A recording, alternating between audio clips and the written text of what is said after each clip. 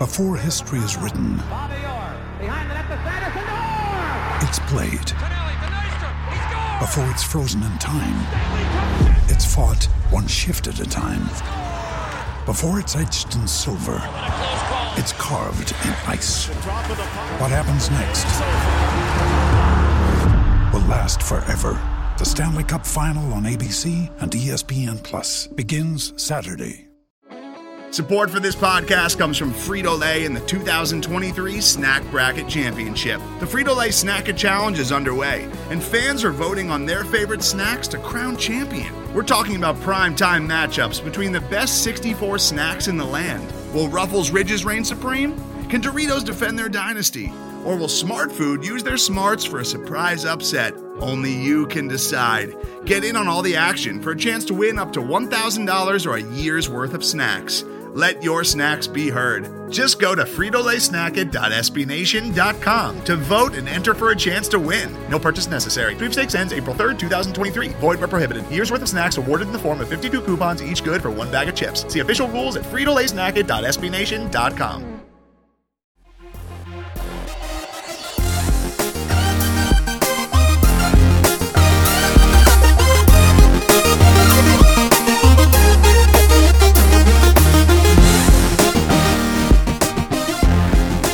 Hello again, friends, and welcome on into episode 164 of the Scho Show. Proudly a part of the Pat's Pulpit Podcast Network and brought to you by the great folks at SB Nation. My name is Mark Schofield, back in the big chair for today, Monday, January 11th, 2021. And I know it's been a surreal 7 days or so, 6 days or so here in the United States. I'm just going to kind of talk about football today because it's partly my job and partly it's a coping mechanism. Yeah, that's all I'm going to say about that. Today's show, we're going to do three different things.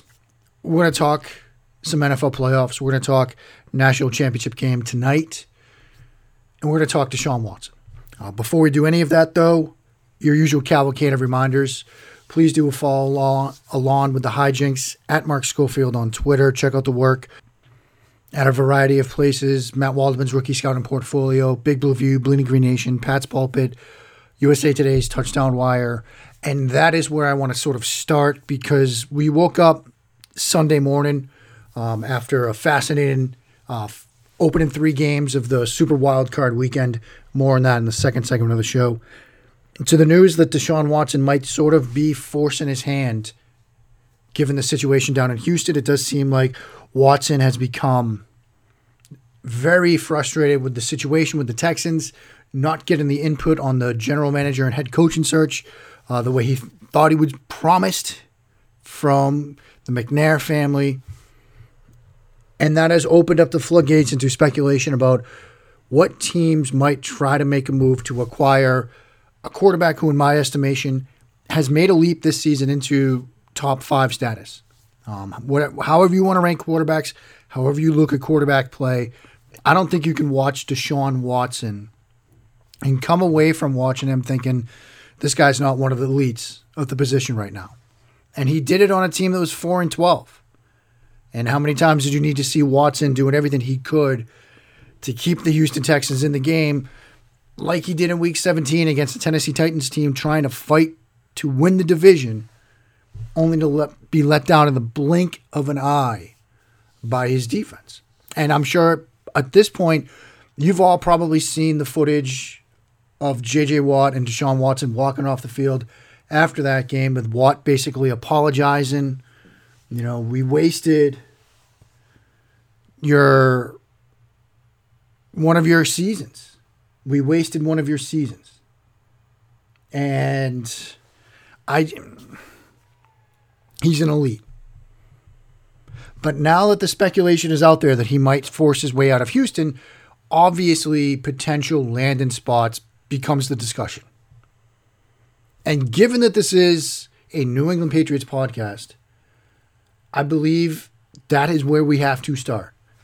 Because anytime a quarterback, a player, a quarterback, whatever, of his caliber becomes potentially available, the list of teams that shouldn't call is pretty small. I mean, just off the top of my head right now, the teams that shouldn't inquire about the availability of Deshaun Watson, since the Kansas City Chiefs, the Green Bay Packers,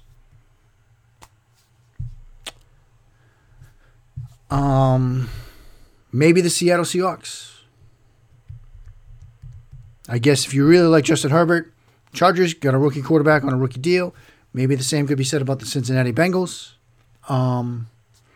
Looking at some of the teams that are in the playoffs, the Baltimore Ravens probably don't need to inquire. But we're starting to run out of teams. If you've got any questions whatsoever about your quarterback position, I think you have to at least call the new general manager of the Houston Texans and inquire. Now, there are a lot of potential suitors out there for a player of his caliber. And so from New England's perspective, obviously having a quarterback situation to figure out, you know that they would love to acquire Deshaun Watson if at all possible. Could the salary cap work out? Well, yeah. I mean, I think just generally speaking, Watson's contract is something that the Patriots can get in right now. For the 2021 season, base salary of $10 million, sign-on bonus of $5 million, cap hit of $15 million, yearly cash of $10 million. That's not a ton of money. It really sort of escalates in 2022. So to get him under the cap for the 2021 season, it's not a heavy lift at all, which means teams that might be in a tighter cap position could probably swing it for 2021. Now, just as a refresher, I'm working off over the cap right now because they have a little calculator that I'm going to use here in a second. But the Patriots, with the cap projected to be $197 million, that's over the cap's number. You know, we'll see if that's where the cap ends up. There's still some speculation about that. Patriots are expected to have $59,898,242 in cap space. So you can see you can get Deshaun Watson in. Now, if you start wondering about what it would take to acquire Deshaun Watson, that is where it gets to be a tougher lift from New England's perspective. Because if you're the Houston Texans and you're going to trade away Deshaun Watson, you're going to want a massive haul in return. And what can the Patriots offer? Well, in terms of picks, they really can't offer a ton. Or at least, let's say they say the pick at 15, a first in 2022, a first in 2023. Let's say they offer that, and maybe you throw in a second rounder this year, and they can kick back, a day 2, day 3 kind of pick, right? Would I do that for Deshaun Watson? Yeah. Again, you're talking about an elite quarterback talent. If you think about all the hubbub about some of the desirable head coach, general manager jobs, right? Everybody's saying Jacksonville, a team we're going to talk about in a second, is the most desirable landing spot because of all their draft space and draft capital. You still have to figure out quarterback. And whatever you think about Trevor Lawrence and how he might be the next Andrew Luck and generational talent and all of that stuff, it's not a sure thing. Football and life tell us that there are a few sure things. I mean, just ask the 19-0 New England Patriots. Just ask best pitcher winner Saving Private Ryan. There are no sure things in life, particularly not in quarterback evaluation, even with somebody like Trevor Lawrence. Same thing for the Jets at 2. They've got capital. They've got draft picks. They've got cap space. And so the issue becomes, can the Patriots put a package together that's going to be more desirable than, say, the Jacksonville Jaguars, who have a ton of cap space? They've got 6 picks in the top 100, including a pair of first rounders. And if you're in Houston's shoes and you've got, we're just talking draft picks right now. The Jaguars are offering you picks at 1 overall, and I believe 25 overall is their other pick. I'm trying to confirm that right now. and the Patriots offered you 15, yeah, Jacksonville is 1-25, say 1-25 in a 2022 first rounder versus 15 New England second rounder and a 2022 first rounder. Which one are you going to take? New England's going to have to sweeten the deal. Where it gets a little interesting is if you start wondering about players. Like, who on Jacksonville's roster would sweeten the deal if you're the Houston Texans? What if the Patriots throw in Stephon Gilmore? That's a little bit more enticing.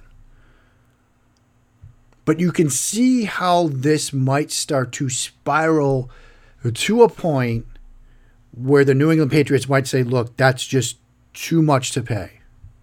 We'll stay at 15. Hopefully we can get the quarterback evaluation process right. With all the attendant things about the how and the who and all the stuff I've talked about previously. But I think you do want to at least kick the tires on Deshaun Watson. I think you have to. This is a proven commodity at the quarterback position that has gotten better every season. Now, who do I think could be in the driver's seat for Watson? I think the Jets and the Jaguars for sure. Given that both teams have 6 picks in the top 100, each team has a pair of first rounders. Obviously, the Jets have one from Seattle, thanks to the Jamal Adams trade. Both teams have a ton of cap space, so they can certainly make that work. Neither roster has a ton to offer in terms of a tradable player, so that might make it a little bit tougher, especially when you get to the team picking third, and that's the Miami Dolphins. And I think if there's something to these rumors, the Miami Dolphins might be the team to watch because they've got a ton of draft capital too. I mean, let's not forget, yeah, they're picking at 3. That's not their pick, friends. That's the Houston Texans pick. They've got a pick at 3 and a pick at 18. Whereas the other ones have either 1-25 or 1-23. You got 3 and 18 for Deshaun Watson. And what you else might get, stumbled over that a bit, is a quarterback back in Tua Tagovailoa. Because if you're the Miami Dolphins and you trade for Deshaun Watson, you don't need Tua. And if you're the Houston Texans, now you get a rookie quarterback in year 2 of his rookie deal, 2 first-round picks to add talent around him, including the 3rd overall pick. As great as Deshaun Watson is, if he's going to force his way out, well, that's a nice way to sort of rebuild things pretty quickly. Another team I would kind of keep an eye on, San Francisco 49ers. Ted Wynn over at The Athletic wrote a fantastic piece last week about the beauty of the McVay-Shanahan outside zone type of offense and how it's made quarterbacks like Goff and Baker good, but what we're seeing this year is how it's making a guy like Aaron Rodgers great because that's kind of the offense they're running. Well, imagine Watson in that kind of offense. So that's kind of how I feel right now about the Watson situation. Would I love New England to acquire Deshaun Watson? Absolutely. The guy was my QB1 that year over Mahomes. Do I think they have enough ammo to do it? No. Look at Jacksonville. Look at the Jets. I mean, even look at the 49ers because the 49ers, they don't have the draft capital in terms of picks. Like San Francisco, they're sitting there at 12, so you're a couple spots ahead of New England, but then you don't pick again until 43, so it's not the kind of draft pick package you could put together, but you could fold Jimmy Garoppolo into the mix there. You know, it's just a name to add, and plus I think the scheme fit would be very attractive from Watson's perspective. So it might be a heavy lift. The other thing, would you trade Bill Belichick for Deshaun Watson? I wouldn't. I mean, I think if you start thinking about just names in the NFL that you would trade for just anything, coach, quarterback, whatever, you know, the list isn't that massive of players that I would not trade for him. But Bill Belichick's definitely on it. Like, we're not trading coach. I'm just saying. I'm trying to nip that one in the bud. So that's some Deshaun Watson stuff. Up next, we're going to talk NFL playoffs. We had Super Wild Card Week. I'm going to quickly spin through some of those games, and a little bit later, some thoughts on the national championship game, things that I will be watching here on Monday night. That's all ahead on episode 164 of The Scho Show. Today's episode is brought to you by Cars.com.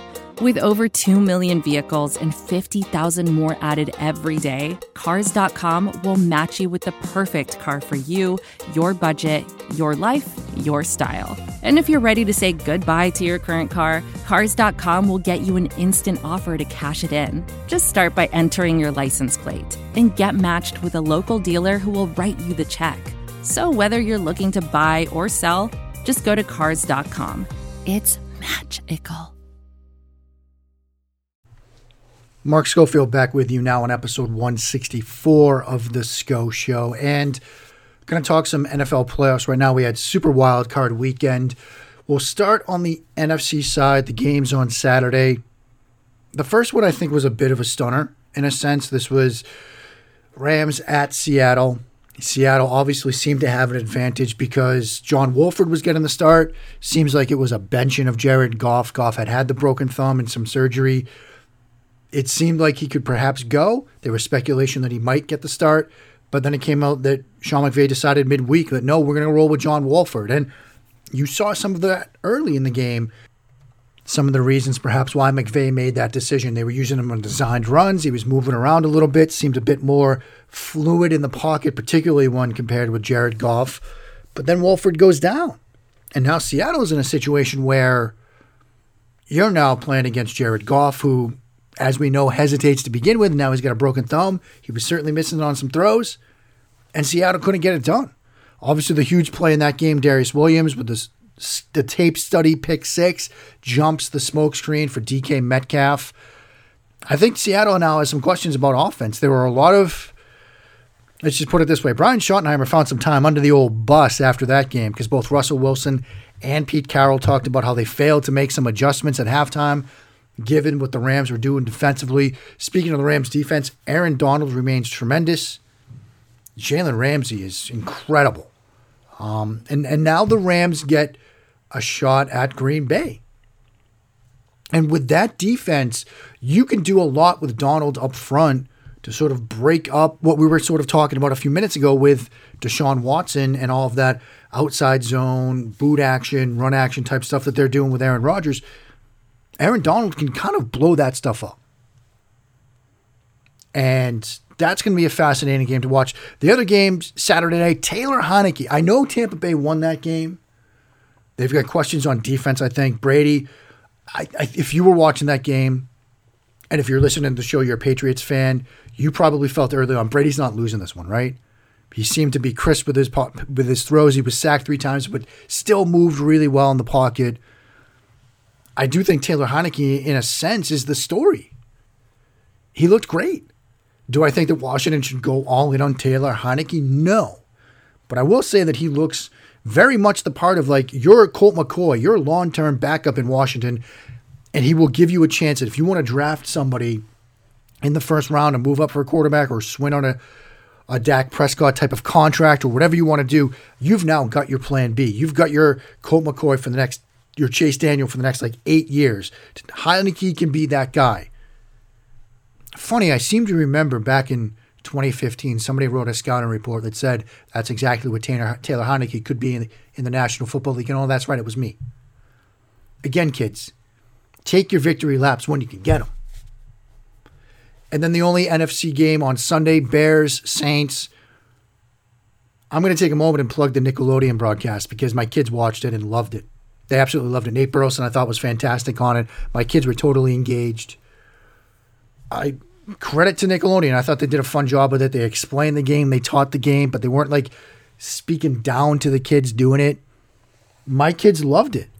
And, if you're a fan of football, you want the next generation to be fans as well. And I've got 2 young ones, a first grader and a fourth grader.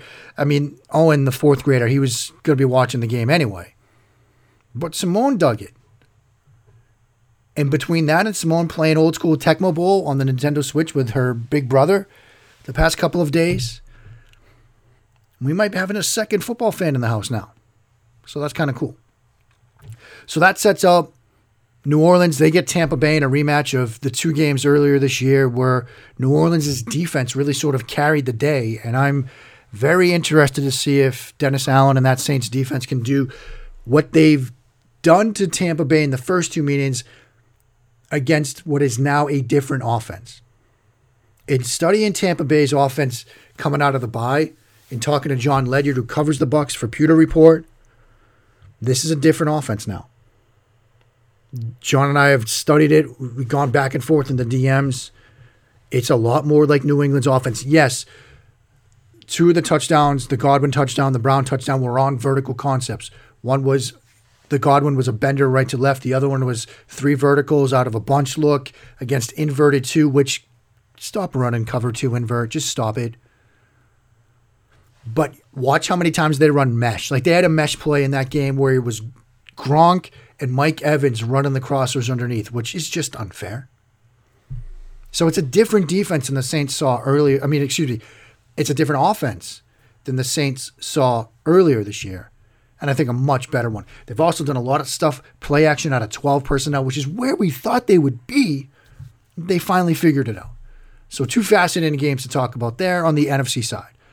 Now let's talk about the AFC.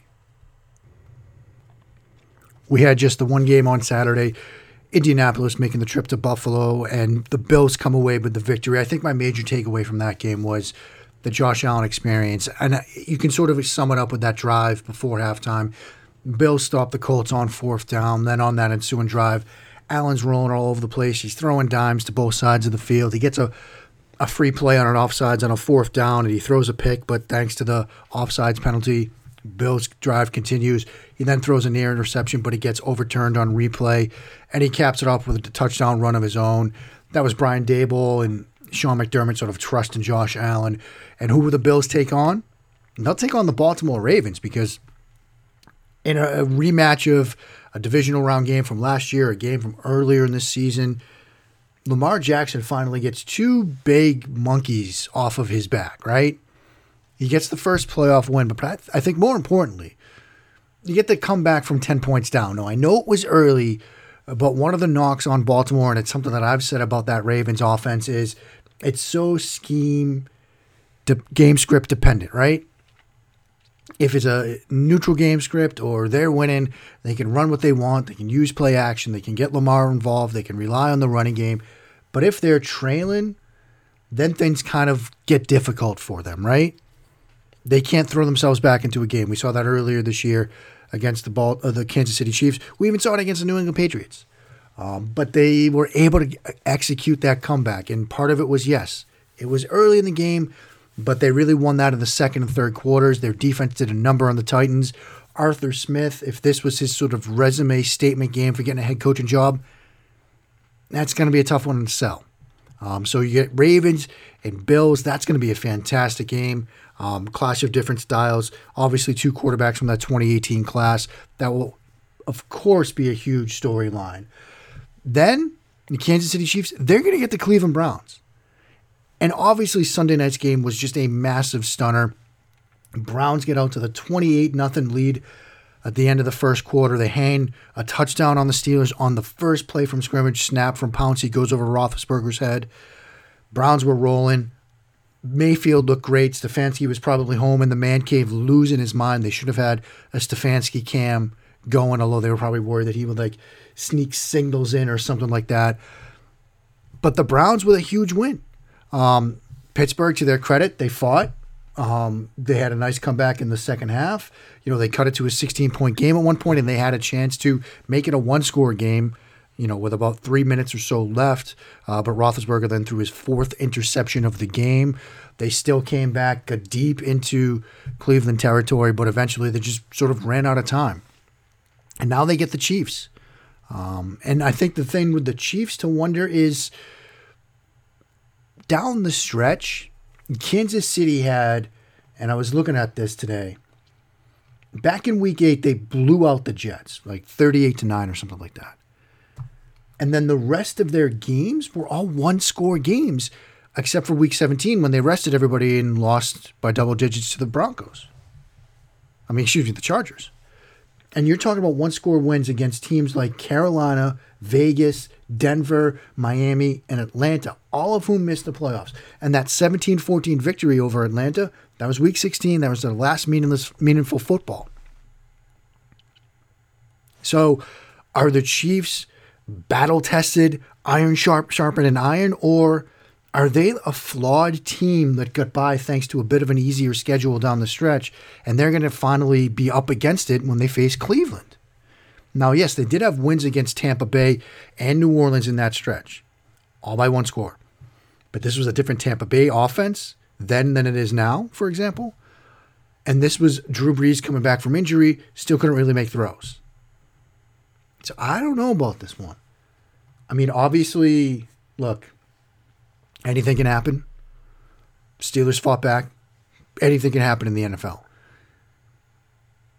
Cleveland seems to have a bit of momentum. That first playoff win. Sometimes that's all it takes. So this could be an interesting to watch. But that's a quick sort of recap of the NFL playoffs. Up next, the national championship game, the Natty, the chip, on Monday night. That's ahead. Here in episode 164 of The Scho Show. Mark Schofield back with you to close out episode 164 of The Scho Show. And we've gotten a lot done today, kids. I'm proud of your effort. Good on you for showing up this Monday morning. We talked to Sean Watson. We talked NFL playoffs. I didn't want to leave you without some thoughts on the national championship game. So I'm going to talk about some of the things I'm going to be watching. And I want to start with what I will be watching, period.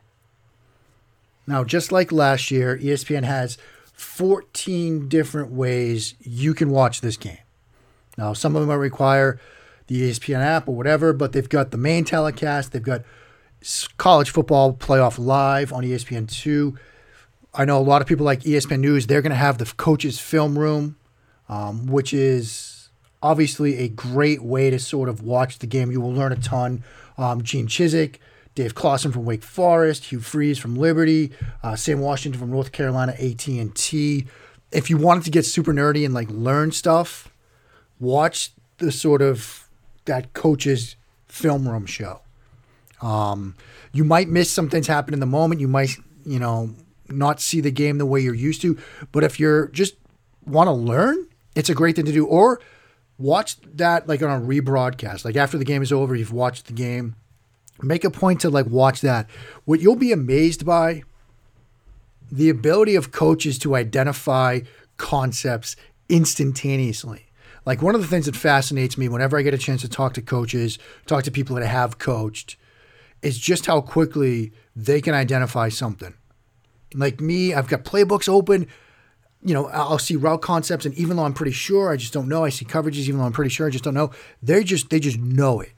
And it's amazing to see that in real time. So if you get a chance, either during the game tonight or in a rebroadcast, watch that. I will be watching the All-22 version, which you can get via the ESPN app. It's what I did last year. You got the big screen. You put it on that. You see it live, All-22. It's just amazing. That's how I like to watch games anyway. And obviously, I'm going to be sort of studying the two quarterbacks in this one. And I think we should sort of start there. Justin Fields versus this Alabama defense. Mac Jones versus this Ohio State defense. Things I think you want to keep an eye on. When Ohio State has the football, which Justin Fields do we see? Do we see the confident and decisive guy we saw against Clemson, or the more hesitant guy we saw against Clemson, in last year's national semifinal and, say, the Big Ten championship game? I'm very curious to see that. Saban, facing a Saban defense is as close as it gets as to facing an actual NFL defense. I've mentioned Coach Vass, Chris Vasseur. He's got the Make Defense Great Again podcast. He's got an offensive podcast coming out soon. I talked to Coach Vass a ton. I asked him recently, look, if you could just read one NFL playbook, one playbook, period, forget NFL, just one playbook, defensive playbook, and learn from it, what would it be? And he told me it was a Saban playbook from when he was with the Dolphins, of all places. It's an NFL system. And his split safety stuff, the cover 7 stuff, stubby, stump, and all that good stuff, it's an NFL test. That's what Justin Fields is going to face tonight. So how does he fare and which version of Justin Fields do we see? But then there's Mac Jones, who has a chance with a win tonight to perhaps lock up a first-round pick for himself. Things to watch with him. Does he make a mistake? He's been so good this year at avoiding the big mistakes. Can he continue that against this Ohio State defense? Can Ohio State get some pressure on him? Alabama has a great offensive line, but can they somehow find a way to get pressure on Jones, particularly without blitzing? Because the last thing you want to do is blitz and leave yourself in one-on-one situations against these Alabama receivers. You saw Devonta Smith. He just won the Heisman. They might get Jalen Waddle back. He's got the fractured ankle, fractured early against Tennessee. He's going to be a game-time decision. A matchup to watch, Shaun Wade, the Ohio State corner. He's been a slot guy. They moved him to the boundary. He's struggled a bit. Might be a sort of safety convert or a slot corner in the NFL. Who's Wade going to be asked to cover? You know, can they play man-to-man coverage, or do they have to do a lot more zone stuff against Mac Jones? And if they do more zone stuff, is Jones going to be able to hit some of those tighter windows that might be created? So that's also something that I'm watching. So you've got the two quarterbacks. Obviously something to keep an eye on. I do think that matchup between Alabama's offensive line and the Ohio State D-line is going to be a massive battle to watch. Because if you saw that game, Ohio State-Clemson, that Ohio State defensive front beat up Trevor Lawrence, beat up that Clemson offensive line. And if you could start getting pressure on Mac Jones, you can force that one mistake we've talked about that he's been able to avoid so far this year. You might get yourself a short field. You know, can you stop the run? Najee Harris, obviously an elite type running back. Like, Alabama looks on paper like the clear favorite in this game. But we said that a week ago with Clemson, Ohio State. And as I said earlier in the show, football and life have taught us that there are no sure things in life or in football. But it's going to be a fascinating game to watch. I'll probably talk a little bit about it later this week. That will do it for today's show. Like I said, we covered a lot. I'm sort of experimenting here with the 3-segment format. We'll see if I stick with it. I do hope to get to, like I said, a second show this week. As you probably might have surmised at this point, plans for last week's second show were scrapped when the world kind of went awry for another moment. But we're circling back to reality yet again. Until next time, friends, I say it again, but I stay safe. Okay, seriously, stay safe. Yeah. Stay safe.